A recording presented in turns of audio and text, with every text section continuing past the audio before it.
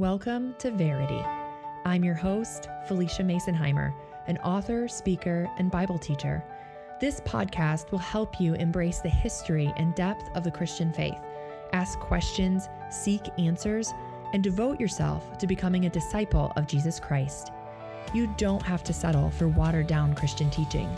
And if you're ready to go deeper, God is just as ready to take you there. This is Verity, where every woman is a theologian. Welcome back to Verity Podcast, you guys. Can you believe that we are wrapping up the Canon series? We have one more week after this episode, and then we're going to take a break as I decide what direction we're going to go for the next season. But I have to say, just the feedback from this whole series and the enjoyment that I personally have received from studying this topic in depth has been so encouraging. And I hope that you've loved it as much as I have, and that you have left this season with a renewed love for the Word of God. So without further ado, let's talk about getting the most out of your Bible study. When you think Bible study, the first thing that might come to your mind is one of those journals or prompted studies that you might get from Lifeway, something like that. Priscilla Shirer has some, Beth Moore, Jenny Allen, lots of women who teach the Bible produce these Bible studies that you can then use to look up passages and write your answers in. And that's normally what we think when we think of a Bible study, or maybe doing a group setting where you all have the same book and you work through it together. But today, what I'm going to be teaching you is something called inductive Bible study, basically letting the Bible speak for itself without the help of a prompted journal or a prompted Bible study structure. This might seem intimidating if you are super new to studying the Bible on its own. Maybe you've only ever utilized those kinds of studies. You've never read the book of John, for example, without any assistance. And while it may be intimidating, it's something I really want to encourage you to do. If you've come this far in our Canon series, you know that the Word of God is living and active. It's been preserved over the course of history with utmost care. And we have the privilege of reading and studying it for ourselves in our own language, which some people in the world today still can't do. In fact, I was talking to one of my followers who is involved in the deaf community, and she said the deaf, who they are everywhere among us, every nation around the world, the deaf still don't have a full Bible in their American Sign Language or in sign language in other languages. Is that not crazy? So there are a lot of people still today who don't have the Bible in a language that they understand. And so we can really appreciate it more by studying it for ourselves and just deeply being thankful for the privilege of reading the Bible in our own language. So how do we get the most out of our Bible study? Well, it really starts with a heart attitude that we bring to it. The Holy Spirit declares truth to us. In 1 Corinthians 2, Paul writes that the Spirit searches all things, even the deep things of God. Who knows a person's thoughts except their own spirit within them? In the same way, no one knows the thoughts of God except the Spirit of God. And when we read the Word of God, the Spirit of God helps us understand the thoughts of God that He has for us through His Word. We also know that the Word of God, the Bible, is inspired. It has the power to transform our lives, but we are only transformed by it to the degree we are exposed to it. If you never study the Word, you can't be transformed by the Word. You have to actually take part in this process of sanctification. You have to submit to it. You have to let the Lord do this work in you. Now, as we're approaching the Bible, there's a couple character traits, or I would say attitudes of the heart, that we need to bring. These are being intentional, being thoughtful, and being disciplined. An intentional Bible student doesn't expect the Bible to speak to her just by randomly flipping to a page. She chooses a place to start. She learns how to break down the passages, where to look when she has questions. She knows she's going to have to take time to dig deep into this. It's not going to be automatic or easy. A thoughtful Bible student will be asking questions of the text. Who is this talking about? Where else in the Bible is this mentioned? Why did the author say this? Asking questions of the text is so important for processing the information and really retaining it.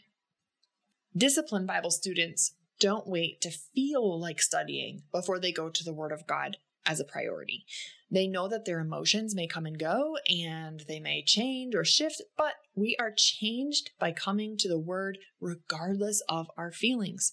Feelings follow action. So it's much easier to be consistent in Bible study if we have these heart attitudes in place. And while you can't force those attitudes by the strength of your will, you can ask the Lord to give them to you. And then, in faith, you show up.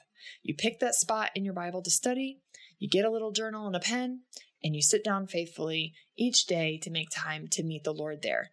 God shows up and meets us through His Word. But if we never show up to meet Him, we can't expect that to be automatic. So some practical next steps. Say you're like, okay, I'm ready. I have what I need. I have an English Bible. I have my journal. I have my pen. I'm ready to go. The next thing I suggest is creating a space for study. And this isn't so that you have that perfect quiet time. And you can go back to the first season of the podcast where we talk about the Instagram quiet time and how we've kind of created this need to have the Instagram perfect armchair and coffee and music in order to meet God, when that's not true. We can meet God anywhere, anytime. However, I do still think that if you have the option of having a place to study the Word, having a consistent place is really helpful, especially when you're starting out. And this is just basic goal setting, discipline practice here. So choose a spot to study that's easily accessible and it's usable, but it's not too comfortable. And what I mean by this is, if you tend to fall back asleep every time you do Bible study in your bed, then you probably shouldn't do Bible study in your bed. I like to do my Bible study after I do my workout. Then I'm more awake. I have my coffee or I have my water and I'm able to pay closer attention. Sometimes that means that my kids are awake and around me, but I've talked about this before. I often have my kids around me when I'm doing Bible study, and I've taught them that that's what I'm doing. And it's important that mama spends time in the Word before we get started for the day.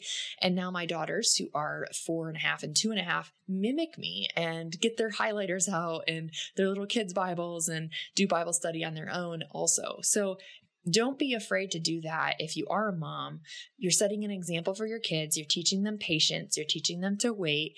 And those are all great things that lay a foundation for the future.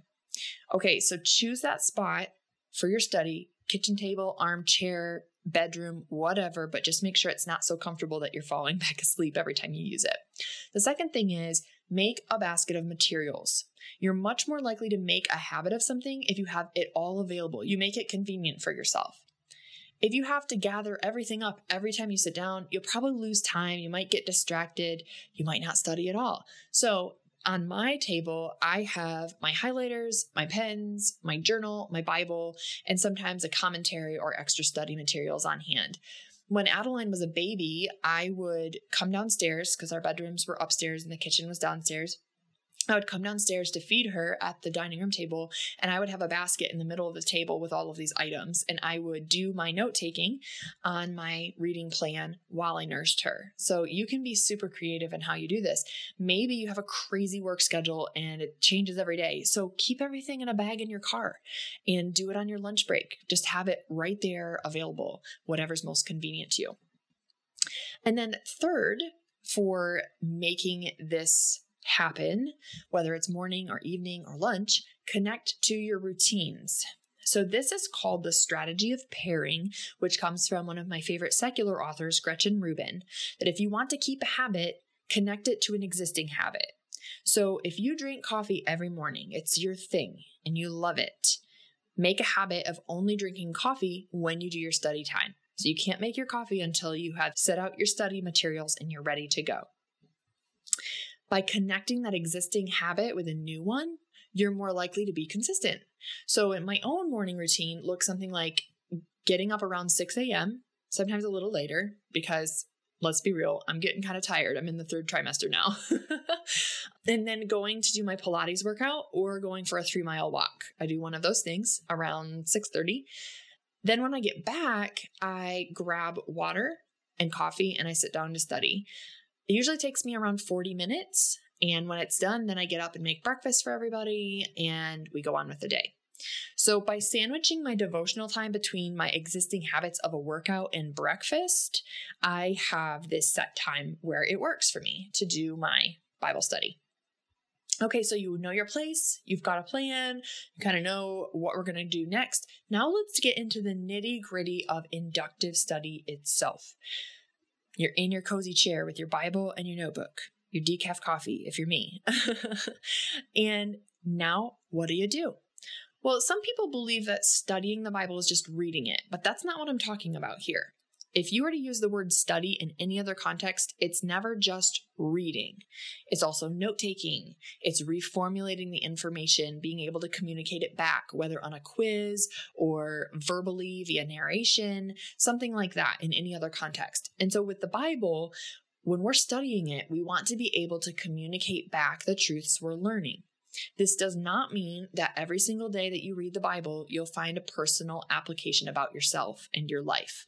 Remember, when we come to Scripture, we're looking to learn about God first. Then we look to learn about ourselves and what the personal application is. So keep that in mind when you are studying Scripture. So the first thing I suggest doing is sitting down to read the passage. Read it slowly, take in the big picture. In places like Psalms or Proverbs, each chapter or verse can contain independent thoughts. And in those kind of contexts, with poetry and wisdom literature, you often don't need to read the chapter before to have context of what's going on.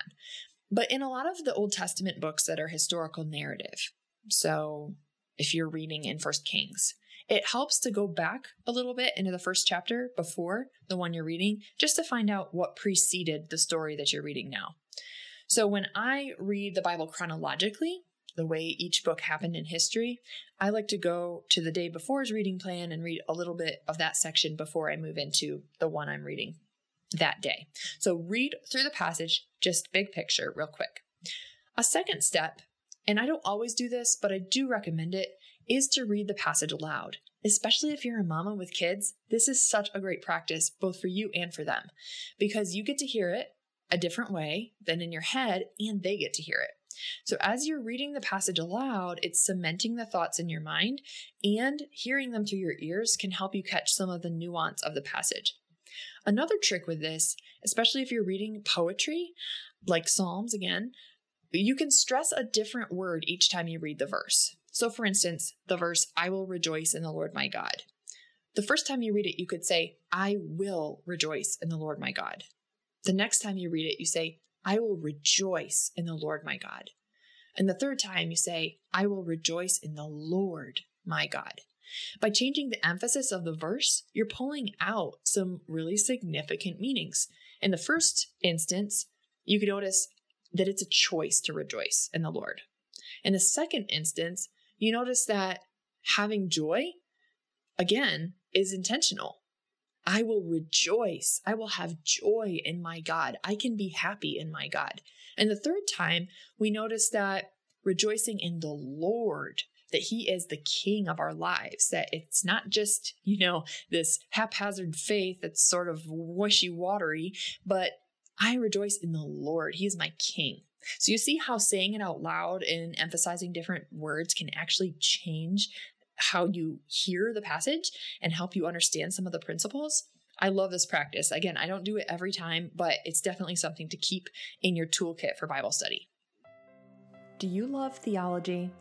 Do you also love cute graphic tees, bar necklaces, Moleskine journals, or ebooks? If you do, I have the perfect combination for you. The Every Woman a Theologian pop-up shop is opening for the second time this year, June 25th through 28th. If you're wondering, what's a pop-up shop? Good question. It's a shop that opens and closes, allowing us to take your orders, print our custom designs, and ship them to you without holding stock in a warehouse. All of our designs are completely custom, ethically crafted, and sustainably made at small local businesses. We have 8 new shirt designs, a new sweatshirt, an exclusive necklace with Cell Rosé shop, a Moleskine journal, and 3 new ebooks coming to the shop this time. You'll want to place your order between June 25th at 10 a.m. and June 28th at 10 a.m. when the shop closes. I'm so excited to get these products in your hands, you guys. If you want to check them out and stay up to date, head to the blog at FeliciaMasonheimer.com/shop. So you've read through it, maybe you've read it aloud. Now you can sit down and really start to pull out some of the concepts that are in the chapter. And this is when you highlight keywords and phrases. Kay Arthur of Precept Ministries has a whole bunch of different books on this. She has courses on it, and you can take that if you really want to get in depth. But if you really just want to stay high level, look for keywords, phrases, and themes that stand out. So if an author is repeating certain words, that gives you a hint at the theme. If we're reading 1 John, for example, it talks a lot about love for God and for others. I use the color blue for keywords, so I highlighted every mention of the word love in 1 John. And when I hold the Bible back and look at it, wow, that's a lot of usage of the term love. That must be a significant theme either of this chapter or maybe of the whole book. And you can go back through your Bible and you can look at the markings to see, okay, here's a theme here. Maybe it's covenant, maybe it's faithfulness, whatever it is. I also highlight or mark repetitive phrases. So if the same phrase is mentioned multiple times, in Romans 1, you'll see the word pairing given over to a depraved mind multiple times in Romans 1:3, I believe. So there's a pattern there that Paul is trying to express, and that's something to circle or highlight so that you can notice what he's trying to say. You can also look for parallels between verses, comparisons, if-then statements. Anytime you see the word therefore, you have to find out what it's there for. It's talking about something the author just said. Because of all this, therefore, and then he makes a statement. So look for these things as you're reading. Highlight them, mark them, circle them. If you have a note taker's Bible, write down your notes in the margin. All of this is so important to really pulling out the principles that we're going to use to understand the Lord. The next step is to write your notes, and you might already be doing this at the stage where you're marking and highlighting. I'm writing notes constantly as I'm studying the Bible, but your notes will help refine, define, and cement the truths that you're taking from Scripture. Plus, note-taking is proven to improve retention. I used to be a college guidance counselor, and this was a huge thing that I told my students, take notes. In fact, in studies that were done by psychological science, they noticed that students who took notes by hand were much more likely to remember the information than those who took it by computer, because the slower you can take notes, writing is slower than typing, the more you have to filter through the information and decide what's the most important, and you retain it more. So what do you take notes on? Well, this is where I suggest using the 5 W's and an H. These are who, what, where, when, why, and how. Who would be key figures, genealogies, family lineage, things like that. What would be events, actions, things occurring in the passage. What is going on? What is being said? Where?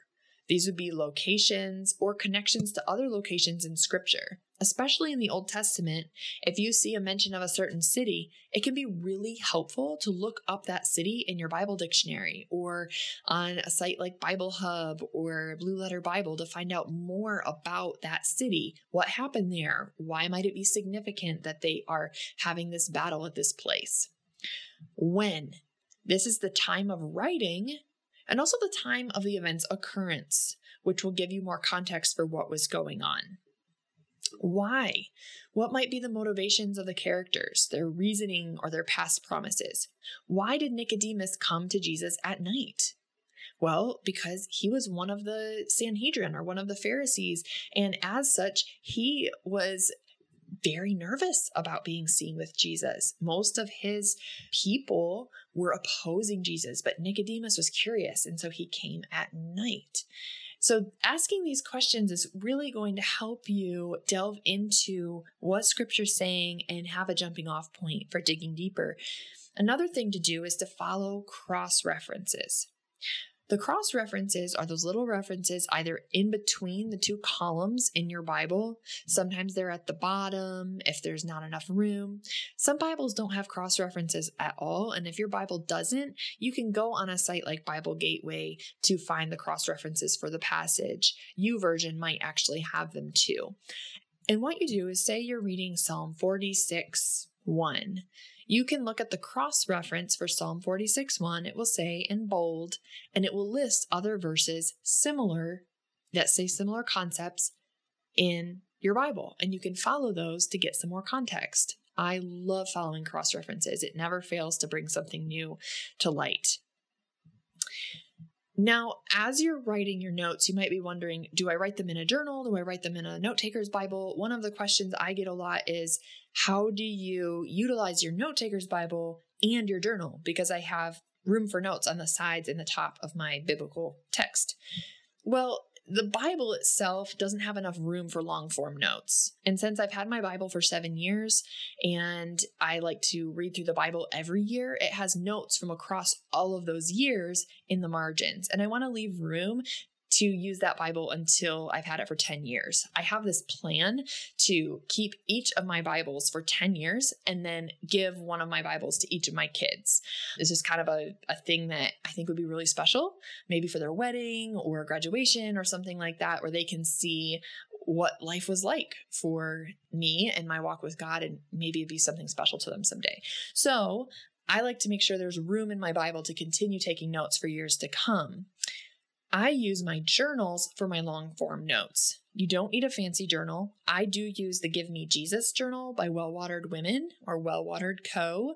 You can also use the Quiet Time journal or Quiet Time Companion from Wholehearted Quiet Time. They're both awesome options, but you could just go to the dollar store and get a composition notebook, and that would work just fine as well. The point is that you're taking longer form notes in a place where you don't feel limited by the space of your note-taking Bible if you have one. Okay, what's the next step? You have read the passage, read it aloud, found the keywords, asked the questions, taken the notes. Now you're getting towards the end. What do? This is when we ask, what did I learn about God in this passage? What has God said about himself? Start there. Don't start with, how do I feel about this? Or how does this apply to my life today? Start with, what did I learn about God?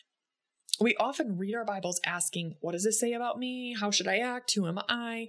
But if the Bible is a book about God, we're here to understand who he is and therefore understand who we are. Knowing who God is changes who we are. So we start with him. The last step is to pray. Ask God to open your eyes to his word, how to live in light of it each day.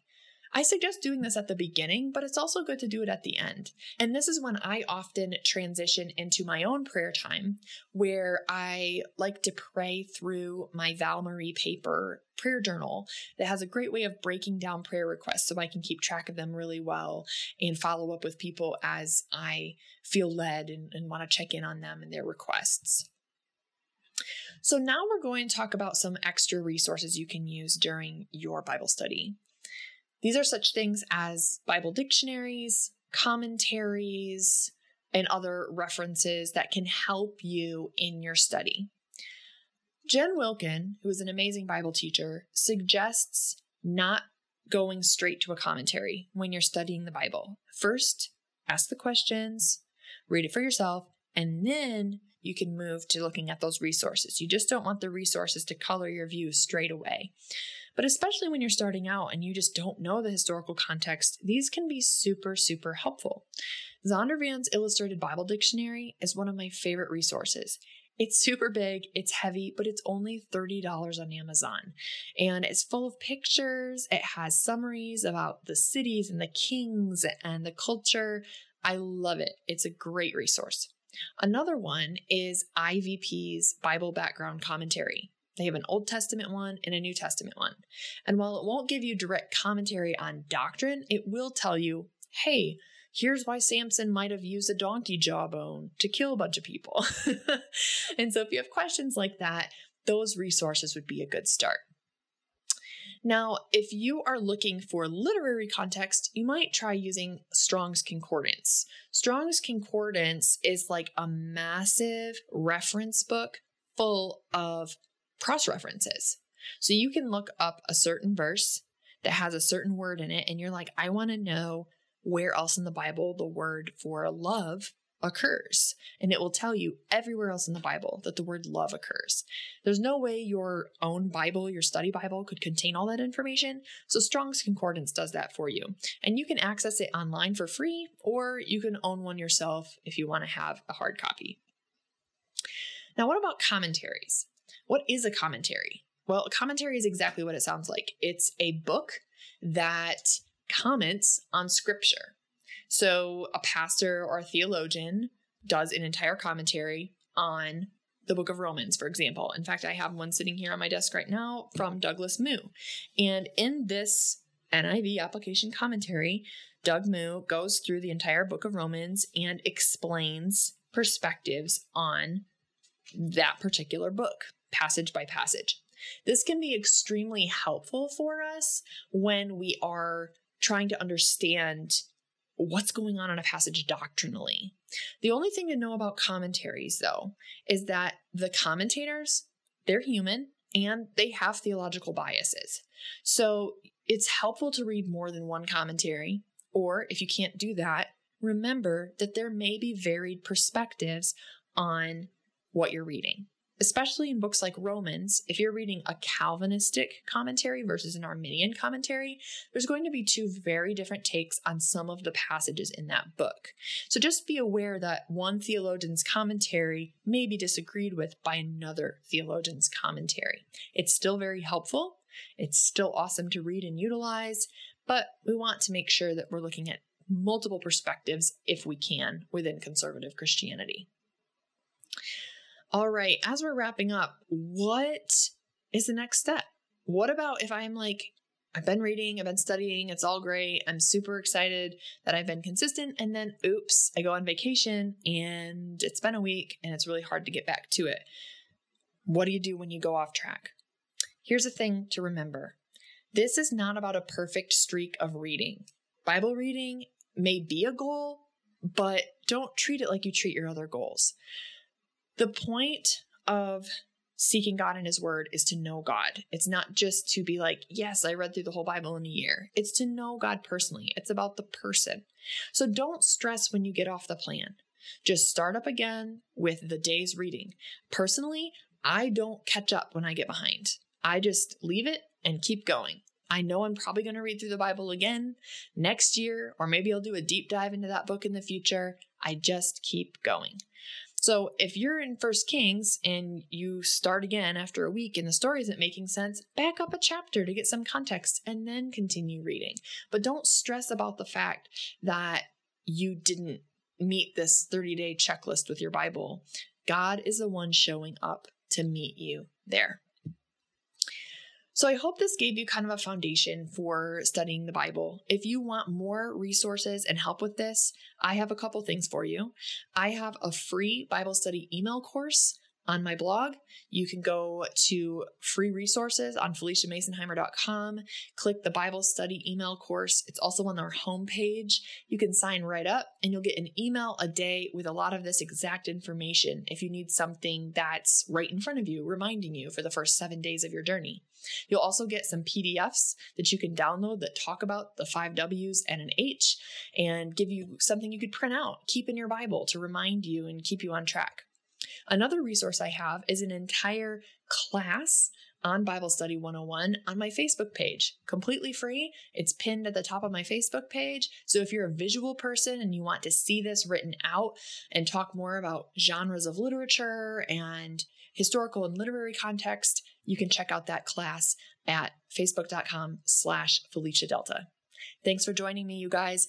And next week is our final episode in the Canon series. We will be talking about all of your questions surrounding the canon, the Bible, history, all the good stuff. I can't wait to see you there. Thank you for joining us for today's episode of Verity. You can connect with fellow listeners by following me on Instagram at Felicia Masonheimer, or on our Facebook page by the same name. Also visit FeliciaMasonheimer.com for links to each episode and the show notes.